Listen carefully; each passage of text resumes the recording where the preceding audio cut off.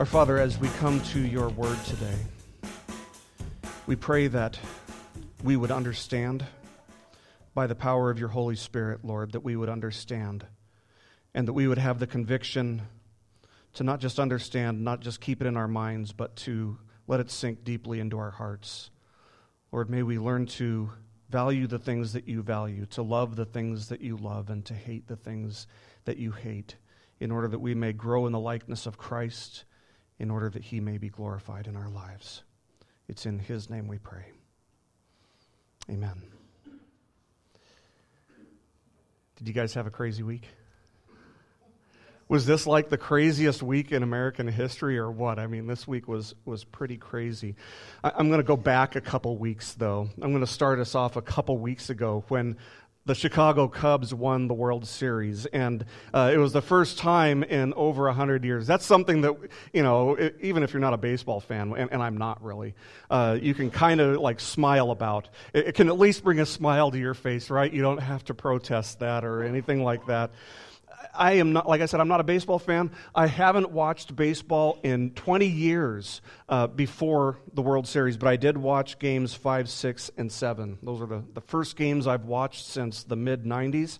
I had stopped watching in the middle of the 1990s. There was a players' strike, and I thought, wow, you know, these players are just kind of being unreasonable. I'm not sure if I want to support this. And when the season resumed, I remember I was watching a game, and there was one pitch that was so obviously a ball that the umpire called a strike. And I started thinking about it, and I thought, you know, this one pitcher has a much bigger strike zone than the other pitcher. And so between the two things, between feeling like, you know, the players are being unreasonable and wow, this umpire is really being very partial, I decided to kind of walk away from baseball until, you know, the Cubs were in the World Series. And then it's like, okay, this is history. You have to watch this. The fact is, I really didn't like the way that the umpire, the way that baseball worked, how the umpire had to judge things. And that's just baseball.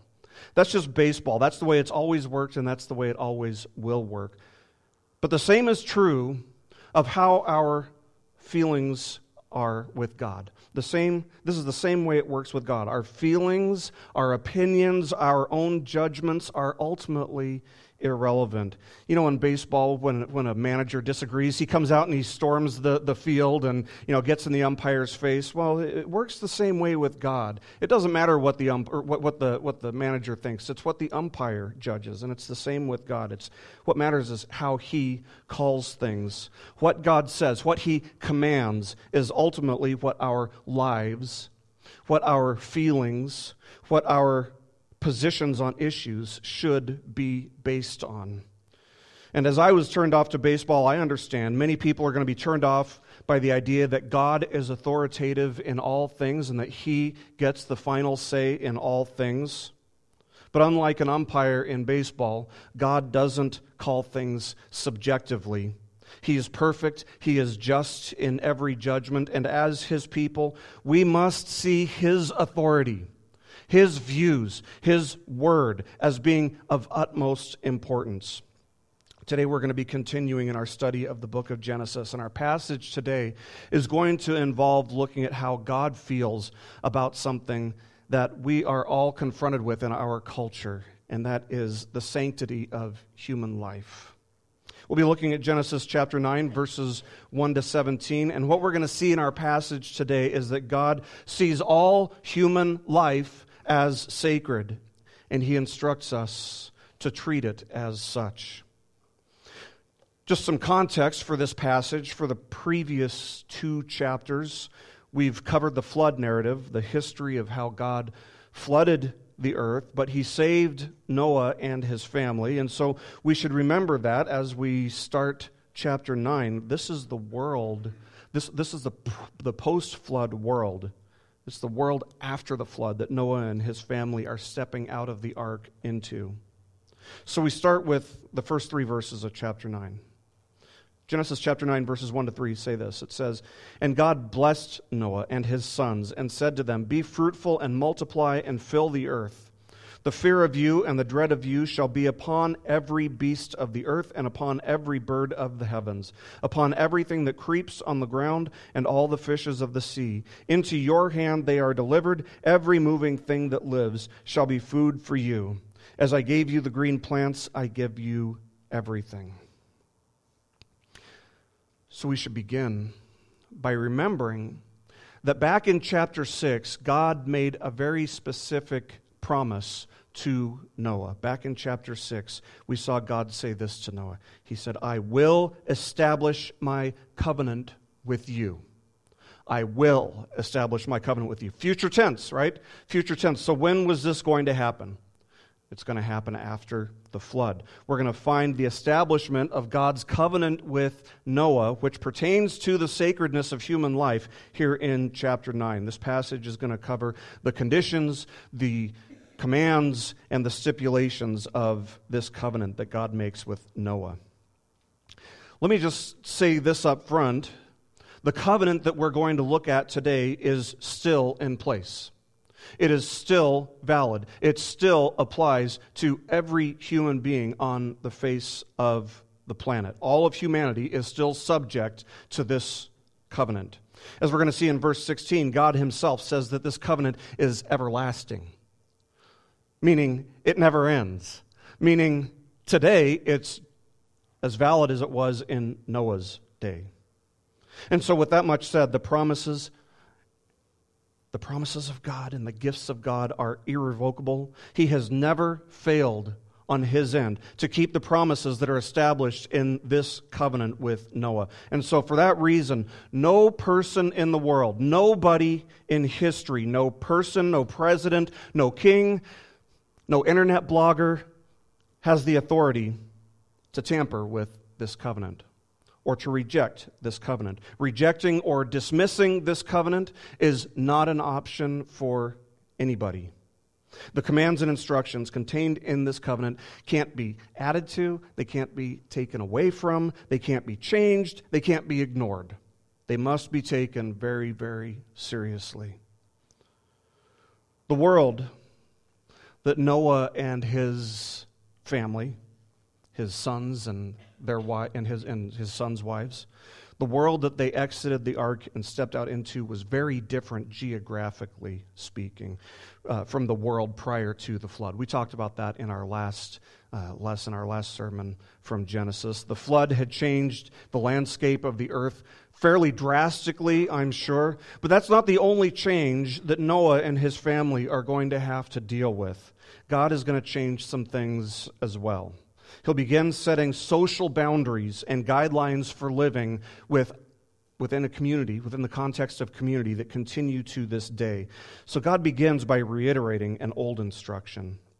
In fact, it's the oldest instruction that was given to man, which we saw all the way back in chapter 1, which is to be fruitful and multiply. Noah and his wives and Noah's sons and their wives are to be fruitful and multiply and fill the earth. God wants there to be a lot of people. A lot of people. God's design, his plans, and his purposes are to promote human flourishing.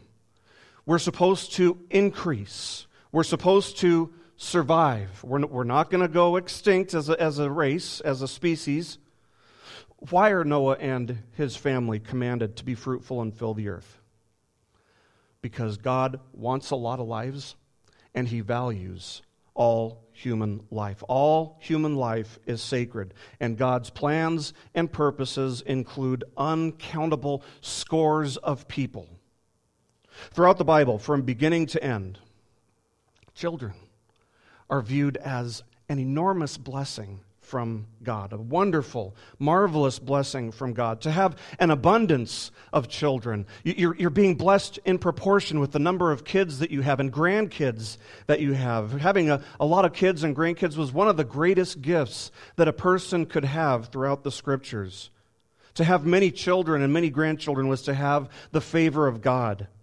Consider what we see in Leviticus chapter 26, verse 9, where the nation of Israel is told by God, I will turn to you and make you fruitful and multiply you and will confirm my covenant with you. In Deuteronomy chapter 7, verses 11 to 14, God is promising blessing in exchange for Israel's obedience and curses in exchange for their disobedience. And he says this to Israel. He says, "You shall therefore be careful to do the commandment and the statutes and the rules that I command you today. And because you listen to these rules and keep and do them, the Lord your God will keep with you the covenant and the steadfast love that he swore to your fathers. He will love you, bless you, and multiply you. He will also bless the fruit of your womb and the fruit of your ground, your grain and your wine and your oil, the increase of your herds and the young of your flock in the land that he swore to your fathers to give you. You shall be blessed above all peoples. There shall not be male or female barren among you or among your livestock." So over and over in this passage, what we see is that God is promising to bless them, and a central part of that blessing is that he's going to multiply them. He's going to increase their population. He's the one who's going to do it. He's the one who's going to give them the children. We understand it's a natural thing, right? No, from God's perspective, it's not just a natural thing with Israel. And this isn't to say, by the way, that someone who can't bear children in our day and age is under God's curse. Let me be very clear about that. That is not applicable to today. This is something that he said to Israel and Israel only. God knew that there would be some people, wherever you go, there are going to be some people who would be barren, who were unable to produce offspring as a result of the fall in the Garden of Eden. The fact that everyone, that God is saying that everyone would be able to produce offspring would require what? It would require an act of God. It would require a miracle, and that's what he's promising here in exchange for their obedience. But remember that this is written for us, but it's not written about us. These conditions are conditions that God promised exclusively to Israel in that context. Noah and his family are instructed to be fruitful, to multiply, and to fill the earth. And this is the command that the covenant begins with. It's also the command that the covenant is going to end with. It's repeated in verse 7 for emphasis. God values all human life. He values all life, but he especially values human life. We have a special place in his eyes that animals do not. Look at the distinction that God makes as he continues setting the conditions for the covenant. Look at verses 2 and 3. God says that the animal kingdom is going to have a very significant change to it. The disposition of the animals toward humanity would be very different after the flood than it was before the flood or during the flood. Adam and Eve were instructed to be fruitful, multiply, and fill the earth, right? And they were instructed to exercise dominion over the animals. But God is saying that neither Noah nor his sons nor anyone would have dominion over the animals any longer. Instead, after the flood, animals would have a fearful disposition toward man. They'd run away rather than flocking to. Now, we all realize that with a little bit of work and a lot of patience, you can train animals. You can train animals and make them fairly tame, but that is not their natural disposition. Their natural disposition is to be fearful of people. And why does God do this? Why does God give them this fearful disposition toward humanity? Look at verse 3. It's because now God has expanded the human diet to include meat from animals. In the beginning, God had given humanity only fruit and vegetation as food, as nourishment. But after the flood, meat would become part of the human diet. And that's apparently why God gave animals a fearful disposition toward humanity at the same time. Do you see how God, do you see what he's doing here? Do you see how he's creating a distinction between humanity and animals? God values all life, but God especially values human life. He values animal life as well, but not at the same level that he values human life. And God is instructing Noah, his family, and all of their descendants, and that stretches down to us today, to share in his value system, specifically in this case as it relates to the value of human life. In our day and age, we are surrounded by scores of evidence that humanity has failed to share in God's value system here. Humanity has failed to value human life as we should, as we were commanded to. In our day and age, life is perceived as being more or less disposable, which perhaps makes sense given that the culture is ingrained with this idea that we're just a cluster of cosmic bacteria that's advanced through evolution to the current state of humanity. That's what our kids are taught in school. That's what you and I are taught in the media, whether it's the news or whether it's TV shows or whatever. There's this underlying presupposition that we all evolved. And that's what the people in our culture believe, by and large. Taken to its logical conclusion, then, human life isn't sacred. If all we are is an advanced cluster of cosmic bacteria, then human life isn't sacred, logically. We're just an advanced life form. And if that's what you believe, then ultimately there's no difference, morally speaking, between swatting a fly that's bothering you, or annoying you, or buzzing around your head. There's no difference between that, swatting at that fly, and beating up somebody, beating somebody to a bloody pulp because they believe differently than you do. Why do you think it is that somebody who believes in evolution is more than 10 times more likely to commit suicide, depending on which study you look at? It's because if you believe that you're just an advanced life form, you're just an advanced cluster of evolved bacteria or cells, you aren't going to understand that your life is sacred. Your life is sacred. Our culture rejects the idea that human life is sacred and distinct from other life forms and other animals, but God values human life. God values human life. God says that human life is sacred, and ultimately it's only His judgment that matters. To defy the sanctity of human life is ultimately to defy God. In 240 years of American history, since the Revolutionary War, approximately 1.2 million lives have been lost in military service. Almost half of those were in the Civil War, by the way. 1.2 million American casualties on the battlefield. That's a lot of lives. 1.2 million people is a lot of people. And yet, there are 1.6 million Americans who are murdered every year by abortion. This war alone, this war in the womb, has had over 60 million casualties to date.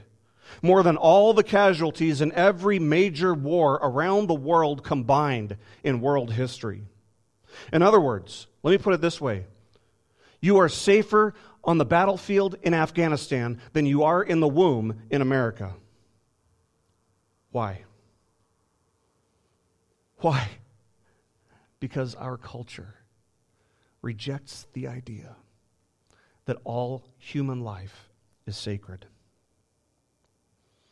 There was a news story from the year 1994 of a man who drove an ice cream truck for a living being shot point blank in the face in the suburbs of Philadelphia by a 16-year-old boy who had attempted to extort money from him. And when he refused to hand over any money, the boy shot him point blank in the face. And as this man, who was both a husband and a father of several children, as he lay bleeding out in the middle of the street, nobody called 911. Nobody came to his assistance. Nobody tried to help him, even though there were eyewitnesses there who told the police when the police finally arrived that instead of anybody coming to help, this boy had some friends who were nearby. And as this ice cream truck driver lay bleeding out in the middle of the street, his friends circled around this ice cream man, bleeding to death, and composed a rap song about killing Mr. Softy. If you are shocked by that story, good. I was shocked. That is a revolting story. That is as awful as humanity gets. And if you're not disgusted, if you're not disturbed, I would be concerned for you.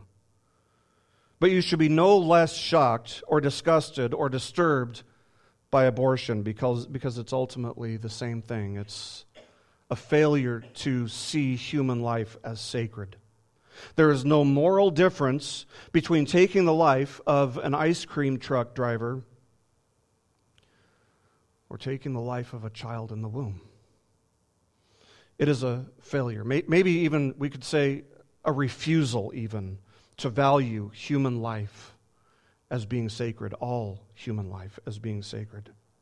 The only way that abortion doesn't disturb you is if you close your eyes and turn away from it, if you don't understand what's going on there. And yet we have scores of self-professing Christians in our country who align themselves with a political party that wants to not just fund abortion, but wants to increase the funding for abortion. Christians getting behind that type of movement. How is that even possible? Because our culture, and even many who claim to be Christian, our culture doesn't value human life the way that we should. They don't see human life the way God sees human life. And the insanity of it all becomes even more apparent when we realize that many of the same people who want to save the lives of animals want to promote the murder of children in the womb. More insane than that, many of the same people who want to bring an end to capital punishment want to increase abortion. This is insanity. This is absolute insanity, but we have to understand something. This isn't just a case of people not knowing the facts and people being ignorant of the facts. This is a deeply, deeply spiritual issue. This is a deeply spiritual issue. The sacredness, the sanctity of life is a deeply spiritual issue because God is the one who has judged that life is sacred. It's a deeply spiritual issue. Once you see that what we have going on in our world is the exact opposite of what God has commanded and ordained, maybe you understand that abortion is evil. Yes, we can agree with that abortion is evil, but it's not just evil. It is satanic. It is satanic. If you don't believe that it's satanic, I would challenge you to get on the internet and look at how satanic cults have partnered with Planned Parenthood. It's out there. The good news is, friends, the good news is that there is no condemnation for those who are in Christ Jesus. The good news is that there is grace in Christ Jesus that is more than enough. It is sufficient, more than sufficient, to cover the sin of murder, whether that's abortion or whether it's harboring anger in your heart toward your fellow man, which Jesus said is not any different from carrying out the physical act of murder, or murdering someone in cold blood on the street.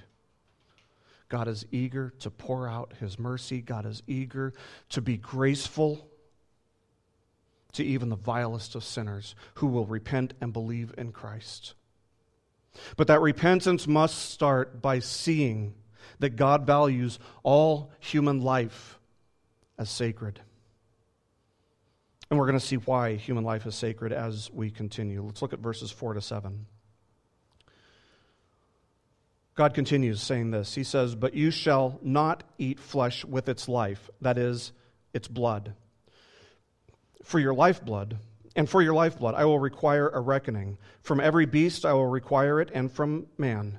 From his fellow man I will require a reckoning for the life of man. Whoever sheds the blood of man, by man shall his blood be shed, for God made man in His own image. And you, be fruitful and multiply, increase greatly on the earth, and multiply in it." So here God sets the conditions for eating meat. That's how He starts this section. Setting the conditions for eating meat. The meat must be free of the blood from the animal. And the reason that God gives is pretty straightforward. Life is in the blood. We all recognize that. If you don't have any blood, you don't have any life. If you don't have any blood, you are dead, no matter how healthy the rest of your body might be. Life is in the blood. Humanity is permitted to take the lives of animals for food, yes, but the bottom line is the life of the animal must still be respected. And this is something that would be found throughout the law of Moses as well. For example, we read in Leviticus chapter 7, verse 27, "Whoever eats any blood, that person shall be cut off from his people." So it's a serious thing for God. He doesn't want us eating blood. He wants the life of the animal to be respected.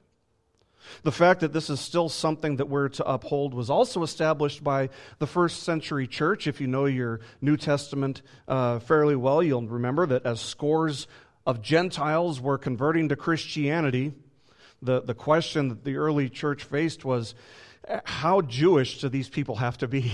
How much of the law of Moses do these Gentile converts have to uphold? What do they have to do if they're not Jewish by blood, but they are converting to the faith? And so their consensus is found in Acts chapter 15, verses 19 and 20, where the Apostle James says this. He says, "Therefore my judgment is that we should not trouble those of the Gentiles who turn to God, but should write to them to abstain from the things polluted by idols, and from sexual immorality, and from what has been strangled, and from blood." Life is in the blood. God is the creator of all life. It all belongs to Him. All things in the earth are ultimately His. And therefore, to disrespect life is to disrespect the creator of life. Kind of like if you were to go and key my car. You're not just disrespecting my car, you're disrespecting me, right? We get how that works. Somebody breaks into your home, you take it very personally. A lot of people have to move after their home's been broken into because they just can't live with the fact that they feel so violated. It's the same with God. To disrespect life is to disrespect the creator of life. And so part of this covenant includes respecting animal life, but it also includes respecting human life as well. Now, up until this point in Genesis, to be honest, people haven't done this very well.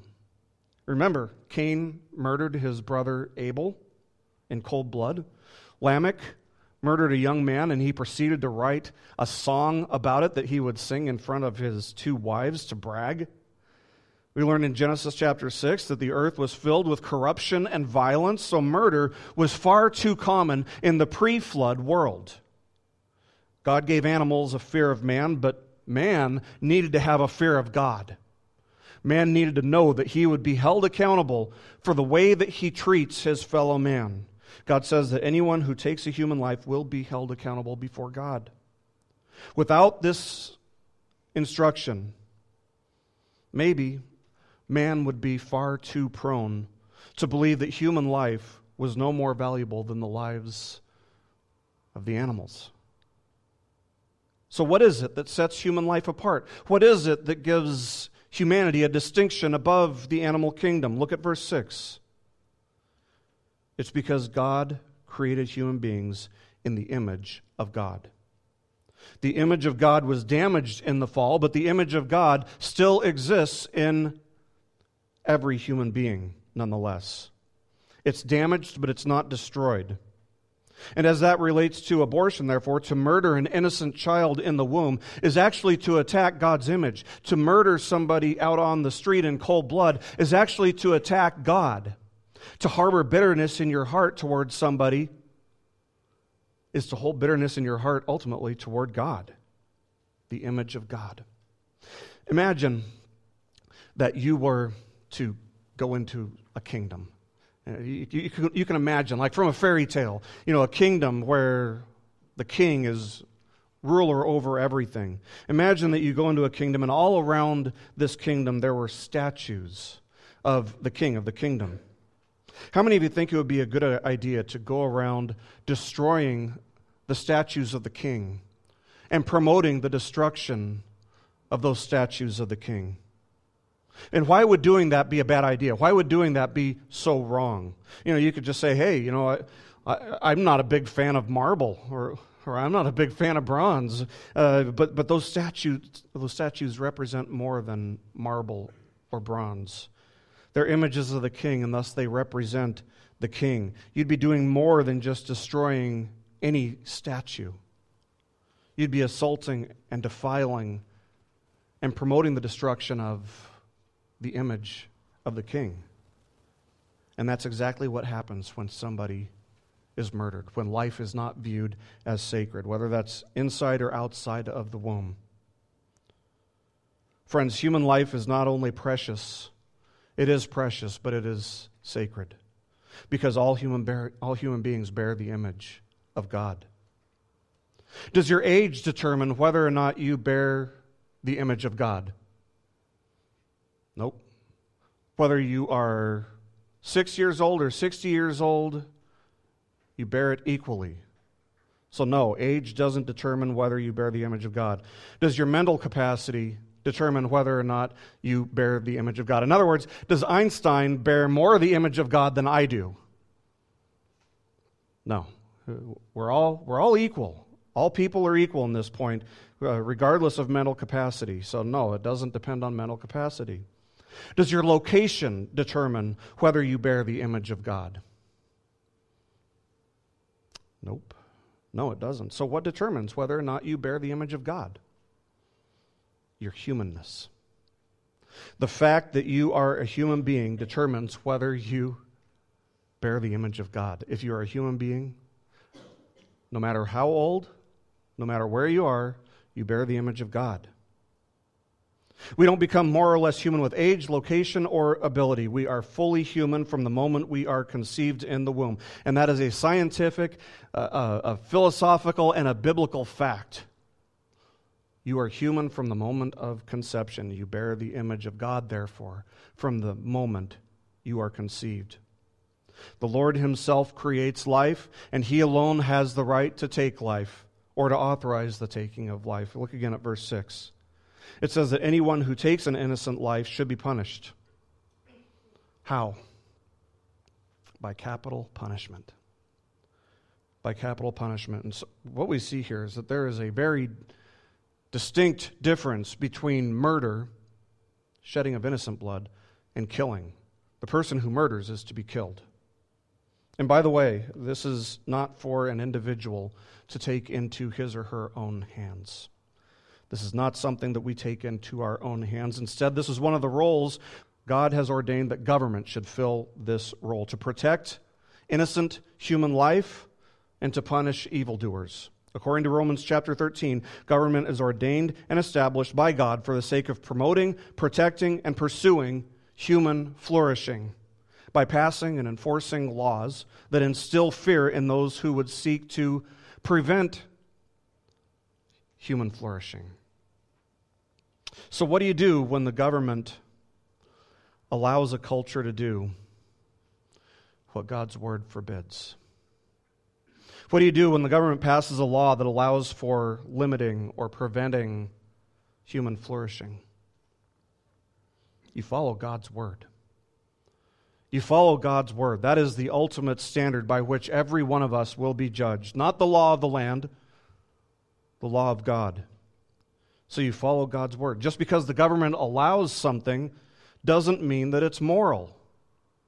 The government, once upon a time, has allowed all kinds of crazy things in our country's history. Does that mean we should have done it? No, of course not. Because they contradicted God's word. And when the government requires us to take it a step further and do something that God specifically forbids, what do we do then? We defy the government as far as that requirement is concerned. The law guides our ideas of morality to an extent, and the law can incite a fear of punishment within a person, restraining their natural inclination to practice immorality, to commit immoral acts. But while the law can restrain the human heart, it cannot regenerate the human heart. It cannot regenerate the human heart. Only God can do that. And so we understand that government's power really is kind of limited. Their ability is kind of limited, but in a sense, but government is better than the alternative. It's better than letting people take whatever they want into their own hands. It's better than chaos or anarchy.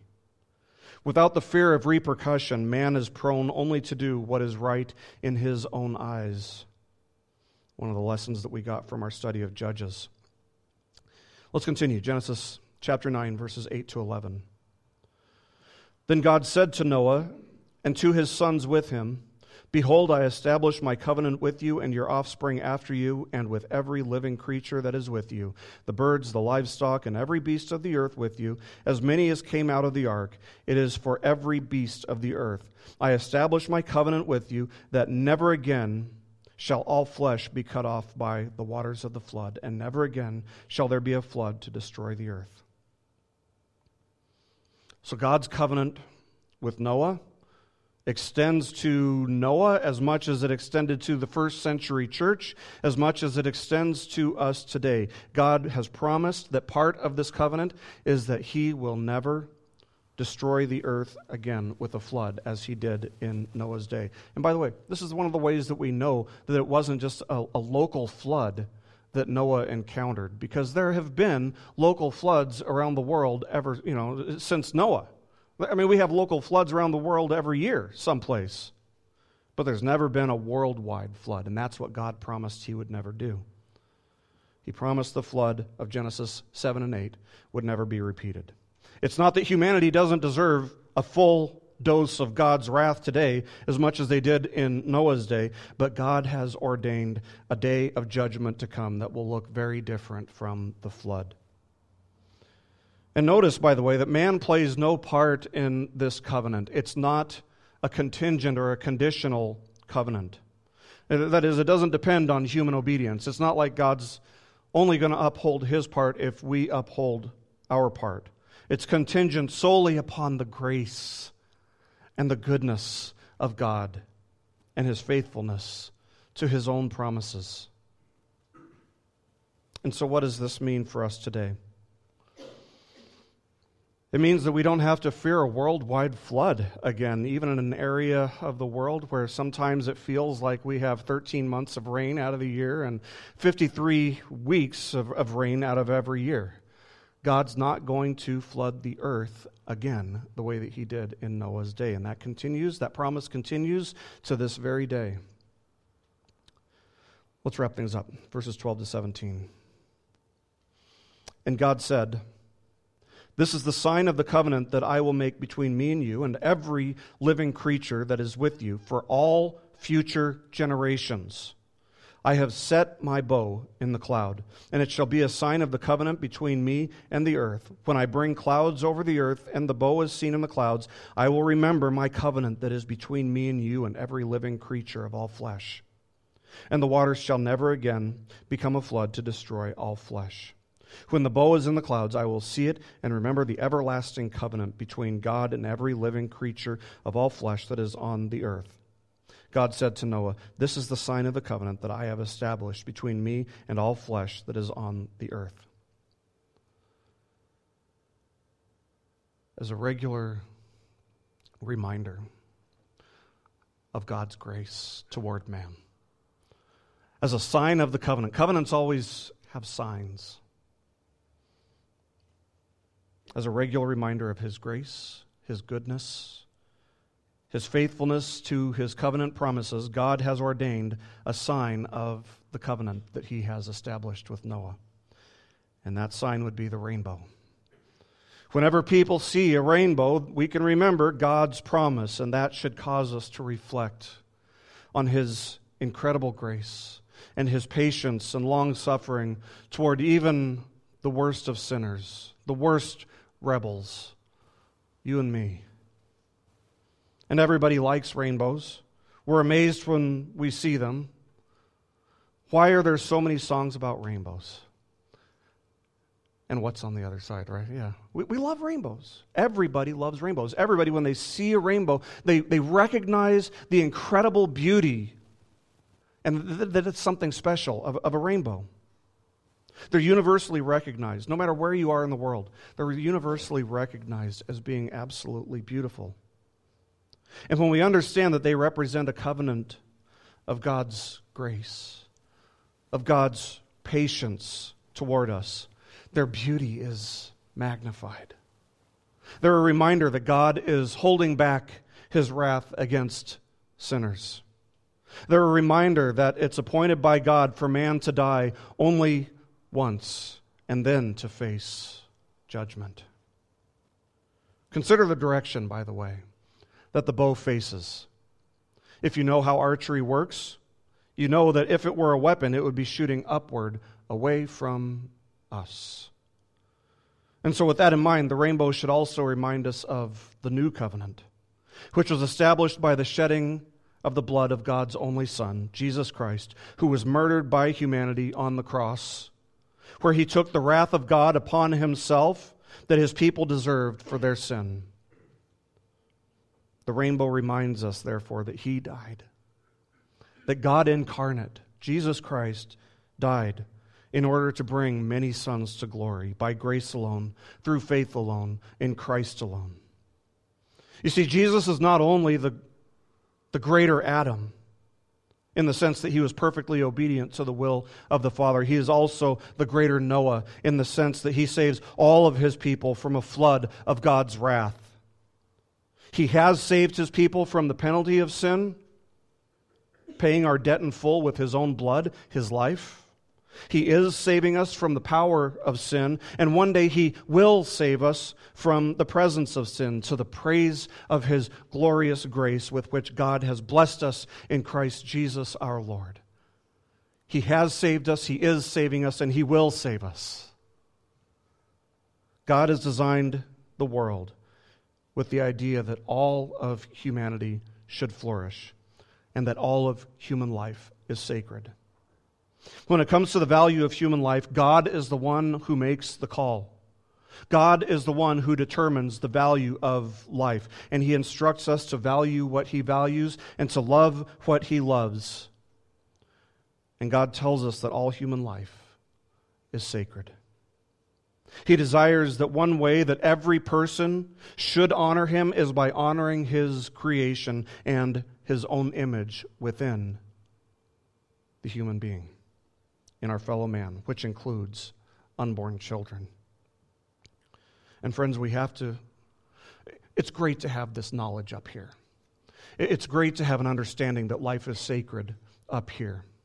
The question is, what are you going to do about it? What are you going to do with that knowledge? See, I want this to be more than just, an abstract, theoretical, theological truth that you have in your mind. I want it to be something that plays out in your life. It should be something that plays out in your life, aside from just refraining from murdering somebody who makes you mad. We must stand against abortion and this American culture of death. And that's going to mean different things for different people. Maybe for you, it means volunteering at a pro-life pregnancy counseling center. Maybe it means writing letters to your judges and your lawmakers. It absolutely, unequivocally, certainly means voting for political candidates who are pro-life. But perhaps most importantly, friends, pray.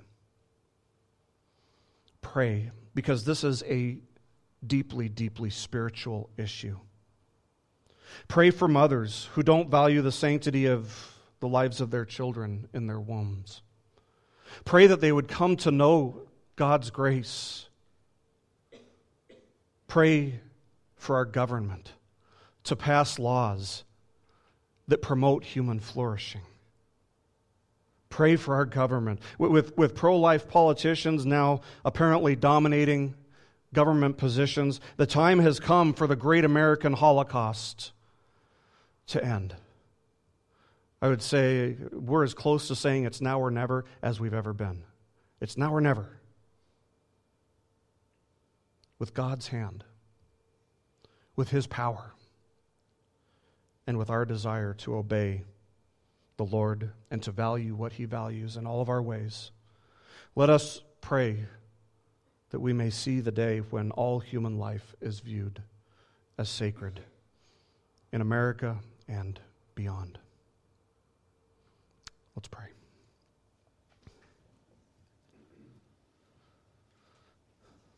Father, we thank you for your holy word, for the way that it instructs us, for the way that it corrects our thinking, for the way that it trains us in righteousness, to do every good work, to do the work that is pleasing to you, to live a life that is pleasing to you. Father, we do pray for our government. With all the confusion and the chaos that has taken place in the course of the last week, Lord, we especially pray for our government. We know that your word tells us that you have ordained every human government, and so we trust that. We may not like what we have, but ultimately, Lord, help us to understand that it's ultimately from you, that you have ordained this. And give us peace about it. We pray for our politicians, Lord, for the hearts of our politicians to be changed. That they would see the value of all human life. That they would see that all human life is sacred. Father, we ask for your will to be done, and we know that your will is for all of human life to be treated in light of the fact that we all bear your image. So, Father, give us grace for the times that we fall short, for the times when we're angry, maybe even for times when we have not valued human life the way that we should. We pray for your grace. We pray for you to grant us repentance, that we may see what it would take to live for you, the changes that we would need to make to please you in our lives. So, Father, be glorified. And we pray for the day when the sanctity of life is upheld in our country and beyond. We know that it cannot happen with human effort alone, but that it requires you. And so we ask you, Lord, we ask you to work to that end in our country for the glory of Christ. Amen. This message has been brought to you by BibleStudyPodcasts.org. We are a listener-supported ministry. If this is your first time listening to us, we thank you so much for joining us, and we ask nothing further from you. But if this is a ministry that you rely on for regular spiritual teaching, we do depend on your financial support to keep us going and growing. If you'd like to make a donation to BibleStudyPodcasts.org to keep us going and reaching thousands of people around the world, you can go to our website, BibleStudyPodcasts.org, and you can make a donation on the right-hand side by clicking on the support box. Again, we do rely on your support, and we thank you so much for your financial participation in this ministry, which enables us to continue in our mission of teaching timeless truths in these truthless times. God bless you. Thank you so much for listening today, and keep growing closer to Jesus. Take me deeper.